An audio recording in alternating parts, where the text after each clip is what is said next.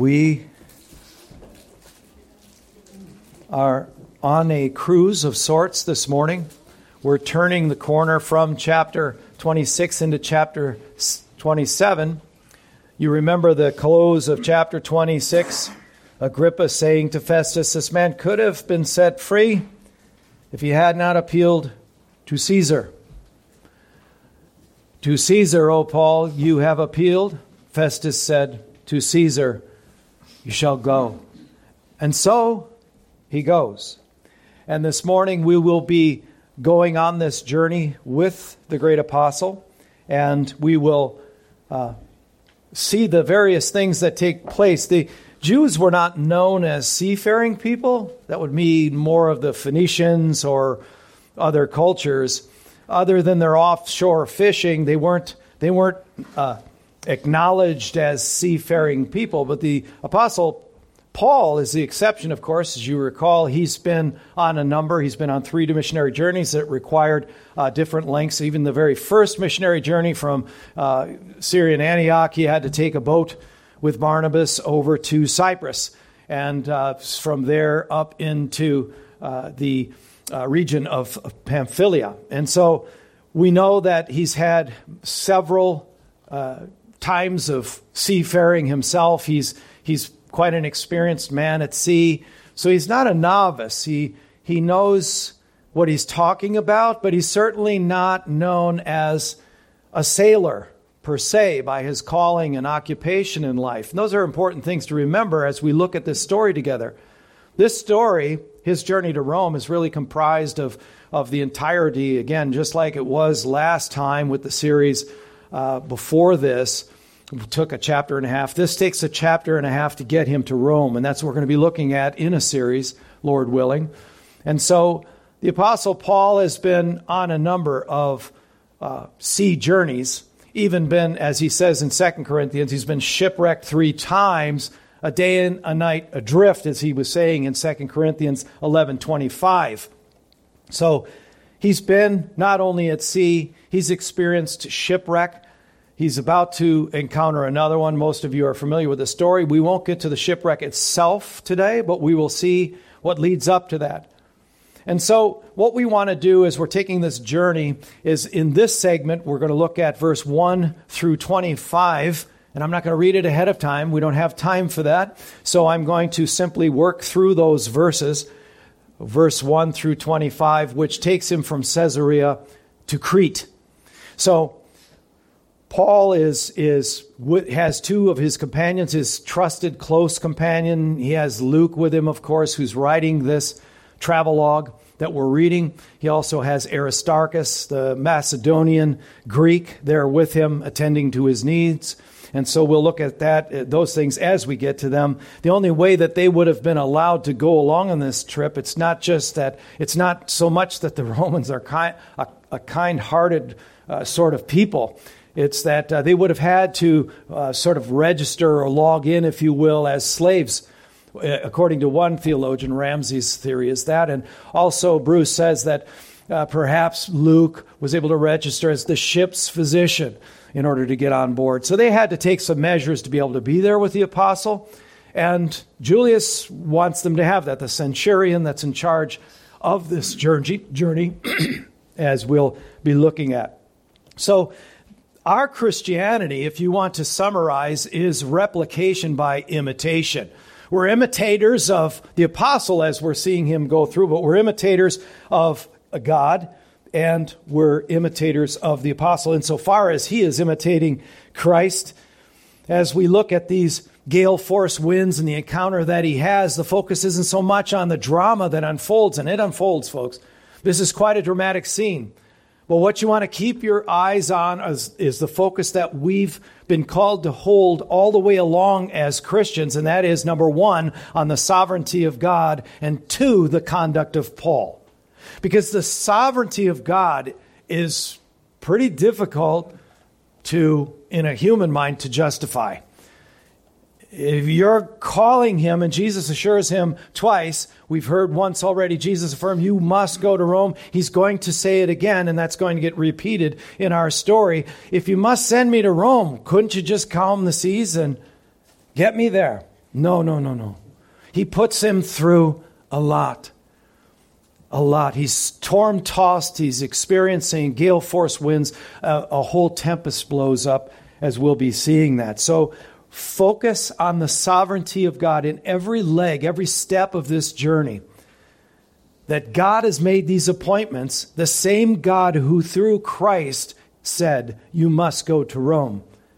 And so from that, we can learn even more for ourselves in a practical way by looking at the conduct of Paul under that very fascinating and dramatic turn of sovereign events that God appoints for the great apostle to go through. If it's that important to God that he would send his Christ to Paul to tell him in person, you must go to Rome, why not just get him there? I mean, that's a human mind, right? You go in with that. But we know that God is up to something here. He's up to something remarkable, I believe. And so throughout this journey, we're going to have a map up there so you can follow his trails as we go along. So you see in the scripture, before you're familiar with these verses, 1 Corinthians 11:1, be imitators of me as I am of Christ. That's the point. 1 Thessalonians 1:6, and you became imitators of us and of the Lord. For you received the word in much affliction. So he's not the only one that has affliction appointed as sort of a receptive of God's word, God's revealed word in their lives. That's important to me. I want to remember that for myself. With the joy of the Holy Spirit. Well, that seems like a contradiction in terms. That seems incongruent, doesn't it? That through much affliction we receive the word and the joy of the Spirit. Well, if we understood the sovereignty of God and the absolute brilliance of his wisdom in what he's accomplishing through those appointments, we'd be more acceptable. They'd be more acceptable to us. 1 Corinthians 4:16, I urge you then, be imitators of me. And there's a couple more verses there for you. So, but first of all, we want our attention throughout this journey, however long God appoints for us to take this journey, through this text, this record of Paul's trip to Rome, his sovereign control of the weather is remarkable here. If we don't have that in mind, it won't be quite as impacting as a story. So he is sovereign over the weather, and we understand that. We can see that through Jerry Bridges' excellent book where he's talking about trusting God. He has a whole chapter on the God who is sovereign over nature, who is sovereign over the weather. And these days, that's important to us. We can't make any sense or find any recognizable pattern to the weather that we're receiving. So, but the point for us is whether to win or wither and weaken over the wild and wearisome weather. I love you, brother. So whether we, this is our choice, whether we're going to win or we're going to wither and weaken under the wild and wearisome weather. That's just for you. 7 W's if you're counting them. Chapter 27, verse 1, we'll open with and we'll pray. And when it was decided that we should sail for Italy, they delivered Paul and some other prisoners to a centurion of the Augustan cohort named Julius. Father, thank you. Because you, over your superintendents, your amazing superintendents of the Scriptures, have seen fit that this record finds its way into our reading here this morning. Every bit of your word is important. It's important to the whole of that which you've revealed to us in the entirety of the Scriptures, from cover to cover, as it were. All of these things are by divine appointment as you work your work of sanctification in every one that belongs to you. So be pleased to continue that work here today. In Jesus' name, amen. So when it was decided, a number of factors had to come into play before they would make the decision on when to sail. So obviously Agrippa's saying, send him on. He was of no use. We don't know what Festus ended up writing in his report, but Festus, as the governor, is sending him on. And so They, for instance, they wouldn't leave if it wasn't practical in terms of weather or other conditions, things like that. Or these are cargo ships, so they're loading them with cargo. There's logistics involved there, but also they wouldn't leave unless there's a certain number of passengers and even prisoners to transport. So there's a number of factors. So this is all entailed in that one clause there, when it was decided we should sail for Italy. So they delivered Paul and some other prisoners to a centurion. This centurion is a centurion of the Augustan cohort named Julius. So this ship is a coastal ship. Its trajectory is along following the coastline as it's picking up and dropping off passengers, picking up and dropping off cargo, and so on. And so this Julius he's an officer. He's an officer of the imperial regiment. This is a special assignment that he has to guard these prisoners. A centurion, you remember, is a supervisor in the military over 100 men. And so this was his job. His assignment was to get all of these people in the cargo escorted to the ports that they belong, especially the prisoners. So Paul is one of those prisoners, obviously. Verse 2, and embarking in a ship of Adramyttium, which was about to sail to the ports along the coast of Asia, we put to sea, accompanied by Aristarchus, there he is, a Macedonian from Thessalonica. So this is the Macedonian that was taken in during the riot at Ephesus in chapter 19, you'll recall. And he's also the Aristarchus who shows up at Jerusalem when Paul takes the offering to Jerusalem, which got him into trouble and got him to where he is right now. So this is Aristarchus. He's with him all the way. So these are his closest brothers in Christ that are tending to his needs. So there's maybe reason to believe that Paul isn't in really good shape by now. There's been many things done to him, imprisonments and stonings and beatings and whippings and all the rest of it that you can read in 2 Corinthians 12. So he's had a lot happen to him, and so it could be the case that he needed a physician to go along with him. And the Romans, having a degree of compassion on the great apostle, they treat him with respect. They give him special privileges. There's reason to think that he isn't even chained on this ship, on this trip. And we'll see that as we go along as well. Verse 3, the next day we put into Sidon, and you'll see that on the map. They went up the coast 70 miles along the coast to pick up more cargo, drop more off, pick up people. And at that point, the text goes on to say, and Julius treated Paul kindly. Interesting, isn't it? For a centurion of the Roman guard that had never met him before, treated him kindly and gave him leave. So he's free to move about again. This sounds familiar to us. To go to his friends. Friends were the term for fellow brothers in Christ. Those were your friends, as God is now a friend. Christ is now our brother. These are his friends that he goes to see. There's obviously reasons that lead us to be assured that where Christianity was well established at Sidon by this time. So he's not, we can assume, it doesn't seem to indicate he was in chains. The Romans, by and large, were more of an advocate for Paul than they were an adversary. They didn't treat him ever, that we have in the record, that we know of, in a mean or a brutal, uncalled for way. They actually seem to have respect for him. They treat him as a man who is more intelligent, articulate. He's a Roman citizen and one that they respect. So they're treating him well. The Jewish part, they wouldn't have had so much affection for or revere over, but the fact that he's a well-educated, articulate, multilingual apostle is him treated well. Besides, the fact of his honesty must be striking to them, that there was no any substantiated evidence according to the charges that the Jews had made.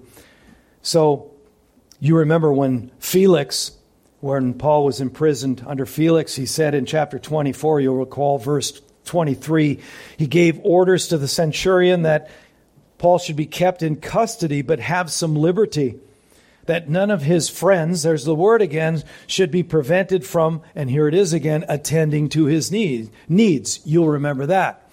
So they had compassion on him. They had respect for him. And all of these things come into play, I believe, and with what transpires when the storms start to blow up. And you'll see that hopefully as we go along. So they're not treating him like the rest of the criminals. They have respect and admiration, probably in some regards, for him. And so verse 4, and putting out to sea from there, we sailed under the lee of Cyprus, because the winds were against us. Under the lee of Cyprus, that they sailed up the coast and to the east side. They're heading to Italy, so it doesn't seem to make much sense, but it makes nautical sense. This was a rather ordinary route to go and protect yourself under the lee. It means in the protection of the wind. People that are from the state of Washington understand what it means to be on the lee side of the mountains. It's a whole different climate, isn't it? It's a whole different situation. So that's a lot of the shipping held the coast, especially when the winds were coming out of the north or northwest. They would hug the coast. So anyway, they're moving along slowly in the lee of Cyprus, and they're heading now in a northerly direction, then turning west, as you can see there, verse 5. And when we had sailed across the open sea along the coast of Cilicia and Pamphylia, we came to Myra in Lycia. And now Lycia, of course, is the province where Myra is the capital, and it's also a very main and important port for the imperial granaries. They received grain from Alexandria. If you look on your map, you can see that as well. It's at the north coast of Africa, and it's due south, nearly perfectly due south of Myra. So Myra was the perfect port to send the grains that Italy needed to that port, and from there they would sail over to Italy and offload their grain. So that's kind of the journey that he's on here. Verse 5, when he's at Lycia, the sailors were aware, too, the nautical track would have been well aware, the seasoned sailors, that the currents in the Mediterranean at that location were in a westerly direction. They're heading west, but they're swinging north so that they can be pulled easily west with the currents and dock at Myra. So that's where we are. This is pretty tame so far. So they're sailing in that westerly direction. So Rome depended on Africa for its grain, and that's why this was the Romans had their own merchant marines set up, the imperial grain ports and ships. The Alexandrian ship was the one that was supplying the grain to Myra. So verse 6, there the centurion found a ship of Alexandria sailing for Italy and put us on board. So that's why the ship from Alexandria is there to drop off or pick up grain.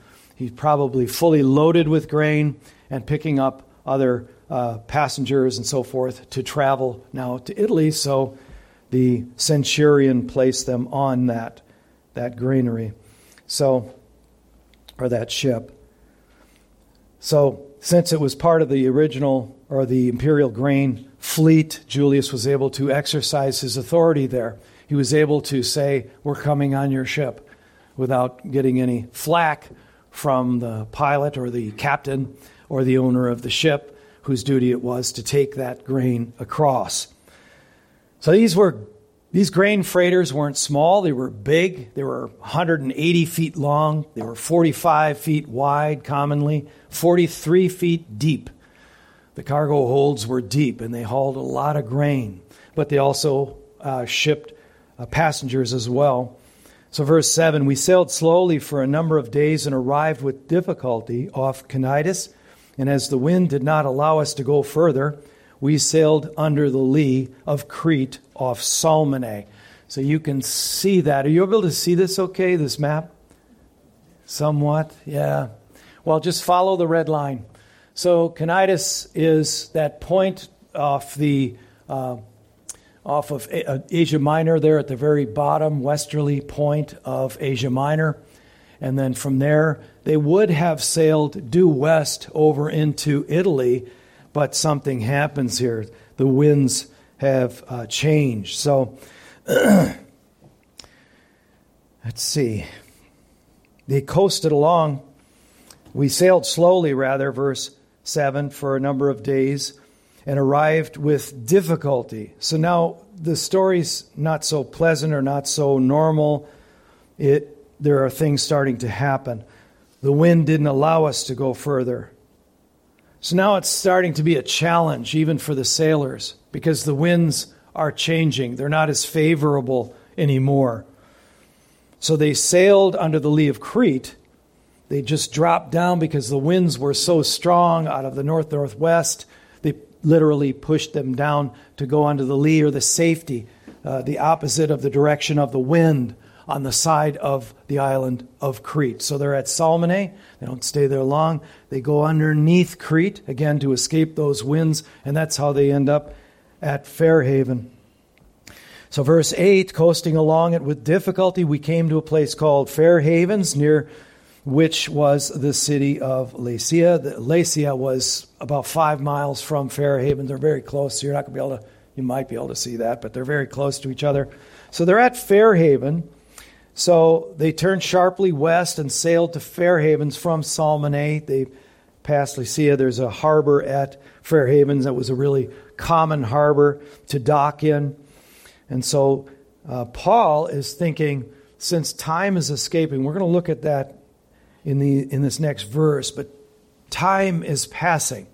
The time for safe ship travel is escaping. Because they've run into the difficulties they have so far, they're already off course, and it's getting later in the season. So in verse 9, he says, since much time had passed, and the voyage was now dangerous, because even the fast was already over. So sailing on the Mediterranean in the first century was considered dangerous, very risky, anytime after September 15th.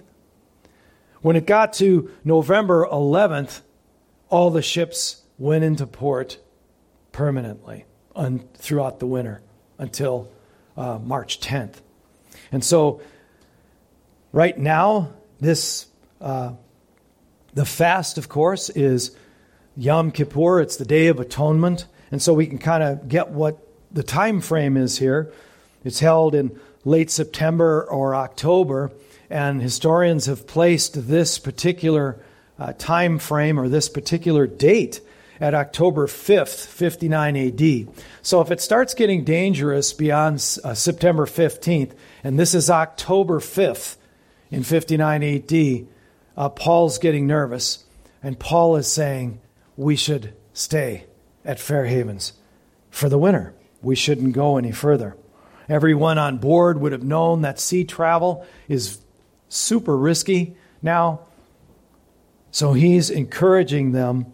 Paul's advising them, verse 10, sirs, I perceive that the voyage will be with injury and much loss, not only of the cargo and the ship, but also of our lives. We're risking all of it. We're risking the ship, the cargo, and our lives if you continue to sail. It's beyond October 5th. We don't know exactly how far beyond, but it's definitely in the danger zone, too late in the year to take risks like that out on the sea. So, even for the experienced sailors. Verse 11, but, we don't want to hear, Paul doesn't want to hear that word at this point, does he? But the centurion paid more attention to the pilot and the owner of the ship than to what Paul said. So he's taking advice from two men, the captain and the owner of the vessel. So that makes sense, though. I mean, if we think about it, because he doesn't really know Paul yet. And there's two words that you should pick up from verse 10 when Paul gives his warning. Remember the words, I perceive. I perceive. This is your opinion, Paul. In your experienced opinion, As a Jew, you probably don't spend too much on this time on the sea. Julius may not know of all of his sea travels. Yeah, we've heard that before, but I'm listening to the captain and I'm listening to the owner of this ship, so we're going to move ahead. Verse 12, and because the harbor was not suitable to spend the winter in, the majority decided. So Fairhaven wasn't known as the best place to stay for the winter, but Paul is thinking it's that important that they ought to stay there. So the majority decided to put out to sea from there on the chance that somehow they could reach Phoenix. Phoenix is, you see it at the top on the western end of Crete, right? That they had two ports there. Well, it's about to say a harbor of Crete. This is about 40 miles away from Fairhavens. They had a harbor that was facing both southwest and northwest and spend the winter there. Now that sounds like a contradiction, doesn't it? They have a harbor that's facing both southwest and northwest. Well, the fact is, up where they were, there was an inlet there that had a harbor carved in that was in the north side that faced south, and they had one on the east side, if you will, an area where they could come in that faced southwest. So that southwestern harbor has since, over the years, silted over. It's filled in. It's not there anymore. So some commentators struggle with how they could have one facing both north and south at the same time. It was actually two locations within the city of Phoenix there. So, verse 13. Now, when the south wind blew gently. So, they're seeing some favorable wind here now. The south wind blew gently, supposing that they had obtained their purpose. In other words, we could say, made the right decision. Look at the winds are favorable now. I think we made the right choice. Let's move on. They weighed anchor and sailed along Crete, close to the shore. That's wise. Verse 14. You don't want to see that word but again, do you? Not if you're Paul or the passengers. But soon a tempestuous wind, called the northeaster. Where I'm from in Wisconsin, we just referred to it as a nor'easter. When the nor'easter came in the winter down through Wisconsin, buddy, you're in for some serious cold and perhaps some serious snow squalls and heavy snows. They're brutal. They're just brutal. And they're powerful in this case in the Mediterranean. So this northeaster wind struck down from the land, and when the ship was caught, so even though they're on the lee side of Crete, it's making it down off that land. That's how powerful this northeaster is. And when the ship was caught and could not face the wind, we gave way to it and were driven along. We had to yield to it. There wasn't anything else we could do. They didn't have power motors back then to actually betray the winds and not yield to them. No, they didn't really have a choice. So this gentle south wind has turned into a very tempestuous, powerful gale force northeaster that simply took them like a cork and blew them south. It's not the direction they wanted to go. You see that? They want to go to Italy. So that's the problem. They gave way to it. So this is where the real troubles begin. This is where the real troubles begin. Verse 16, running under the lee of a small island called Cauda, and some texts say Clauda. This is Cauda. We managed with difficulty, I think that's an understatement, to secure the ship's boat. That's the dinghy. That's the life-saving boat. They want to make sure and bring it up on deck so they have access to it. They're thinking we're probably going to go down here. After hoisting it up, they use supports to undergird the ship. These are referred to as frappings. They would literally wrap the hull with 4 or 5 cables and tighten and cinch it down, because the seafaring vessels back then were made out of wood planks that had some sort of either pitch or something in between, so they would be water worthy.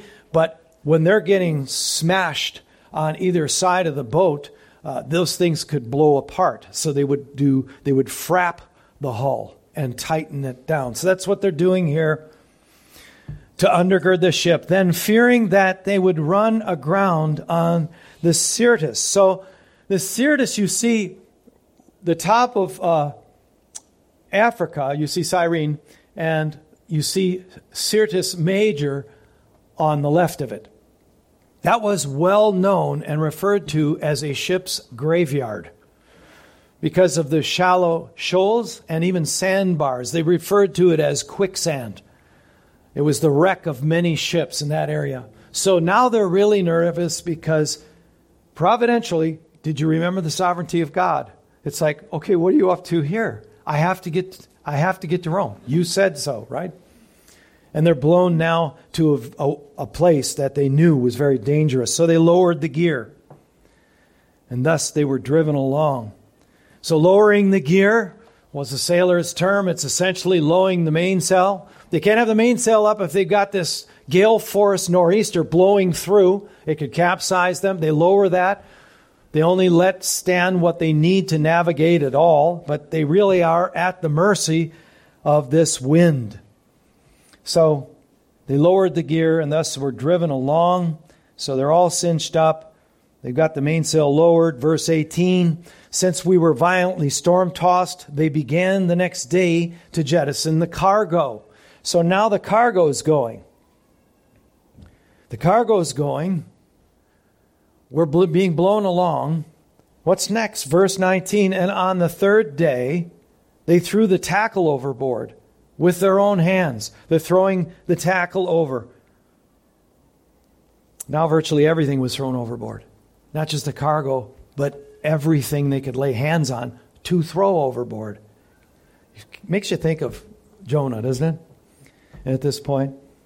So this is this has entered the realm of desperation. It's like it's not about the prophet anymore. I mean, the captain and even the owner of the boat, the people who stand to gain from all of this, all that we want to save now is the ship and the men. So cast everything off, make the vessel lighter, so that instead of carrying all of this cargo, remember this thing is 43 feet deep. It carried a lot of cargo, and so they're throwing it over with all of the tackle so that they don't get bashed and bashed. They go up and they ride up and over the swells. So that's what's in mind here. Verse 20.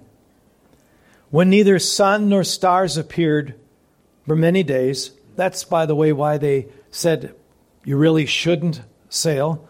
You shouldn't sail at all after September because it was very cloudy, and they would navigate by the stars. Sun, moon, and the stars is how they got through. And he says clearly right here, when neither sun nor stars appeared for many days, they didn't know where they were. And no small tempest. You're used to biblical language. That means this was a what tempest? A huge tempest among them, and said, men, now Paul steps up. Now, is he just into I told you so here, or probably not? He's got something in mind when he says, men, you should have listened to me and not have set sail from Crete and incurred this injury and loss.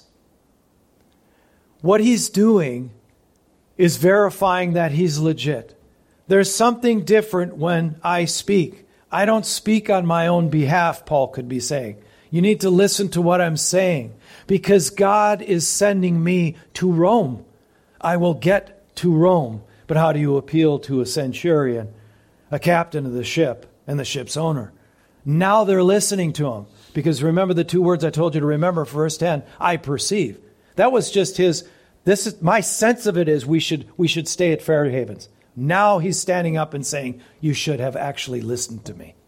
You didn't listen to me. And now we're all in jeopardy. So in the dreary darkness, remember there's no light. There's no sun, moon, or stars. They can't see anything. They're being pummeled by all of this. They're throwing everything over. They've got to be frantic. Just imagine that in the midst of a tempest, Paul stands up.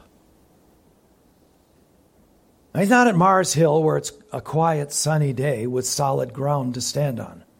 He stands up So this is way beyond just an I told you so. This is, here's what you should have done. Now listen to me. But he has greater reason for them to call on them to listen to him. He stood up, men, you should have listened to me and not have set sail from Crete and incurred this injury and loss. Yet now I urge you to take heart. So he's not mad because he's about to die thanks to them. There's no vindictiveness here. There's no anger toward them. He's telling them in the midst of a tempest, those who wouldn't listen to him, take heart. Take heart. For there will be no loss of life among you, but only of the ship. Now that gets your attention if you're the owner of the ship. Verse 23. For this very night there stood before me an angel of the God to whom I belong and whom I worship. And he said, do not be afraid, Paul. You must stand before Caesar.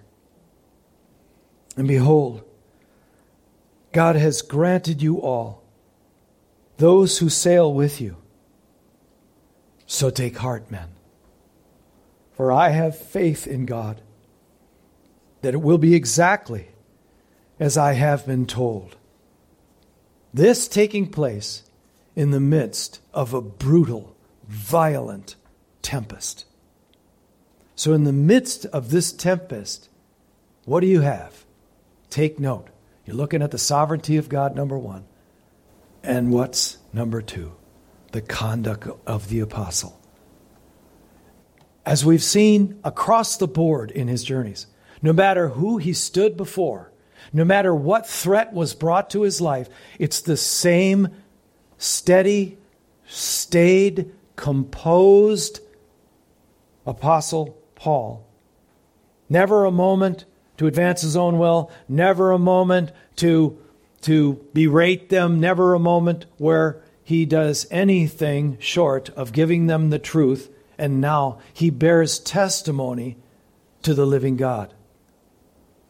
In the midst of this, he bore testimony to the very words of the living, sovereign Creator God.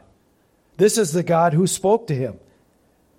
Do not be afraid, Paul. You must stand before Caesar. And behold, God has granted you all those who sail with you. Now, I would imagine at that point, everybody listening to this is ready to be converted. They're ready to walk the aisle. Whatever you say, Paul, why does it take that? Why does that have to happen? Why do you suppose that it has to take such abject fear, gripping, paralyzing fear, to have them listen to the living Creator, sovereign God? That's what he does. Because I would suggest that in that moment of complete and utter hopelessness, God became real. Man brought to the utter place of desperation. Everything unwound, unraveled in his life.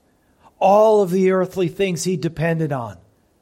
Think captain, think owner, think the rest of the passengers. Everything I held on to as dear is now about to be gone forever, including my life. What becomes important? Who do you want to hear from? The centurion? I want to hear from that guy that was right. We shouldn't have left Fairhavens. If he's talking again, I'm listening to him.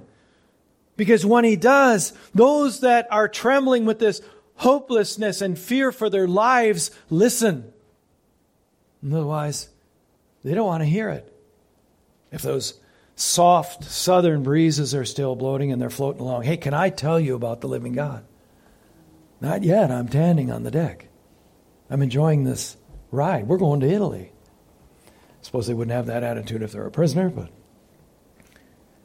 here's the point. When all hope has turned dark, the Apostle Paul brings a great light.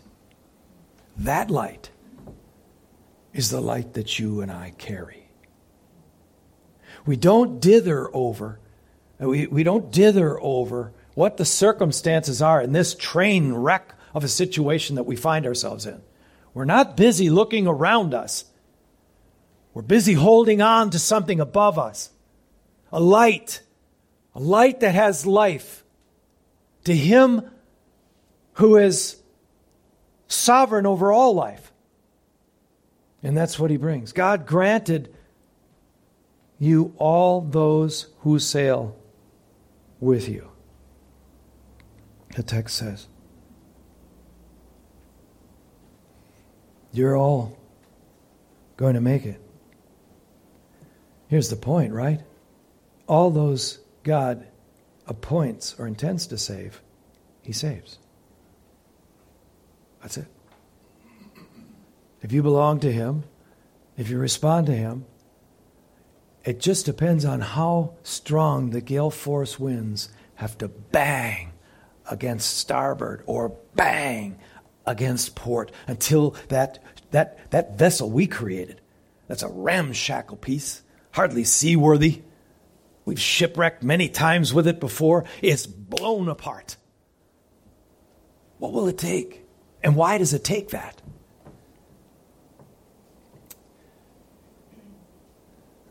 So it's remarkable when you think about it. It's 276 passengers. All 276 make it to shore, as we'll see when we go forward. That's amazing.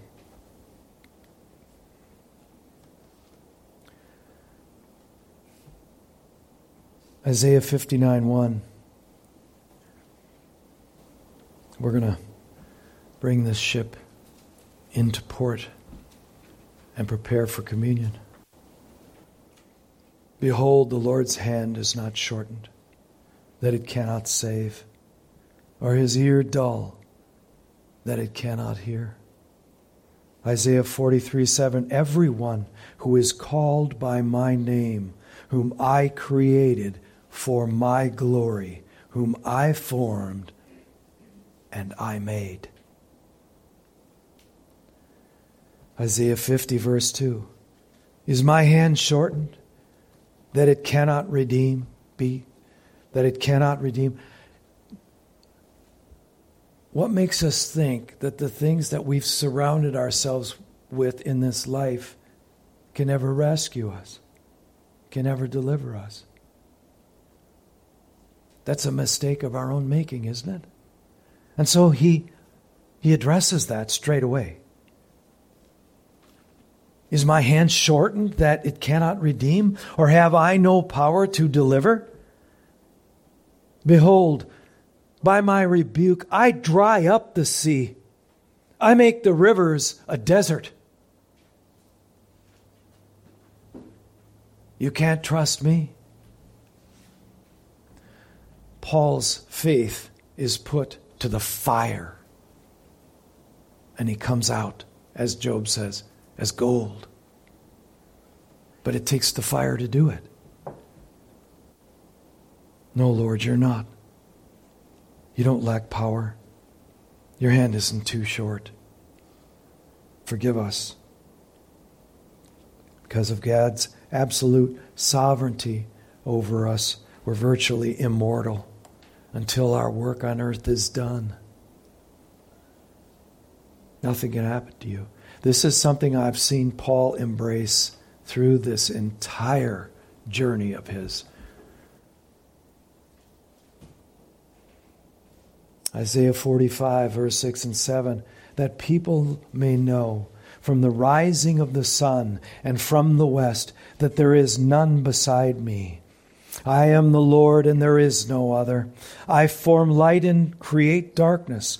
I make well-being, and I create calamity. I am the Lord who does all these things. I brought on that storm. But you're the same one who said I must make it to Rome. Yes. And you will. Why would you question me?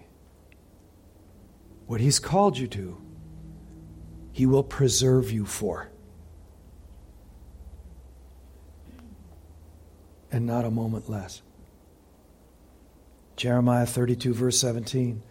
Ah, Lord God, it is you who has made the heavens and the earth. By your great power and by your outstretched arm, nothing is too hard for you. This is the conclusion He wants us to come to by the verses, the passages we've read through previous to this. That's the conclusion He wants us to come to. The same one Jeremiah came to. Isaiah 43, 1-5. Fear not, for I have redeemed you. See the past tense? See the one who did it? I have called you by name. You are mine. I love the way Paul introduces this personal God in verse 23. An angel of the God to whom I belong and whom I worship. I belong to Him. I belong to my beloved, and my beloved is mine. Nothing can take that away. And so Him and Him alone do I worship. He's got their attention. I will be with you. When you pass through the waters, I will be with you. And through the rivers, they shall not overwhelm you. When you walk through fire, you shall not be burned, and the flames shall not consume you. For I am the Lord your God, the Holy One of Israel, your Savior. Because you are precious in my eyes and honored, and I love you. Does it get any more intimate than that? Fear not, for I am with you. That to Him who is able to keep you from stumbling and to present you blameless before the presence of His glory with great joy, to the only God our Savior, through Jesus Christ our Lord, be glory, majesty, dominion, and authority before all time and now and forever. Amen. Father, thank you so much for preparing our hearts that we might enjoy a commemorative occasion where we celebrate the means by which these verses belong to us. It is a possession, O Lord, a willing possession, because you've called us to yourself. We thank you. We understand, Lord, a little better why it costs so much to save us. Sometimes you have to turn up the gale force wind. Sometimes you have to allow us to endure a tempest. Sometimes the waves of your providence and our choices, apart from your revealed will, bring the battering on the weak and weary vessels that we've been hiding in. Destroy them, O Lord, that you might come along as we think we're drowning. We've lost everything on this earth that we depended on for safety, for contentment, for deliverance. And you've taken it all away. You've taken it all away. And when we finish this story, you will have taken everything away, including the ship, but you'll have spared every single life to your glory. And you know the numbers. You've given us the numbers. These numbers are important to you. Thank you for that. Ready our hearts now to receive these elements in Holy Communion, we pray. In Christ's name, amen.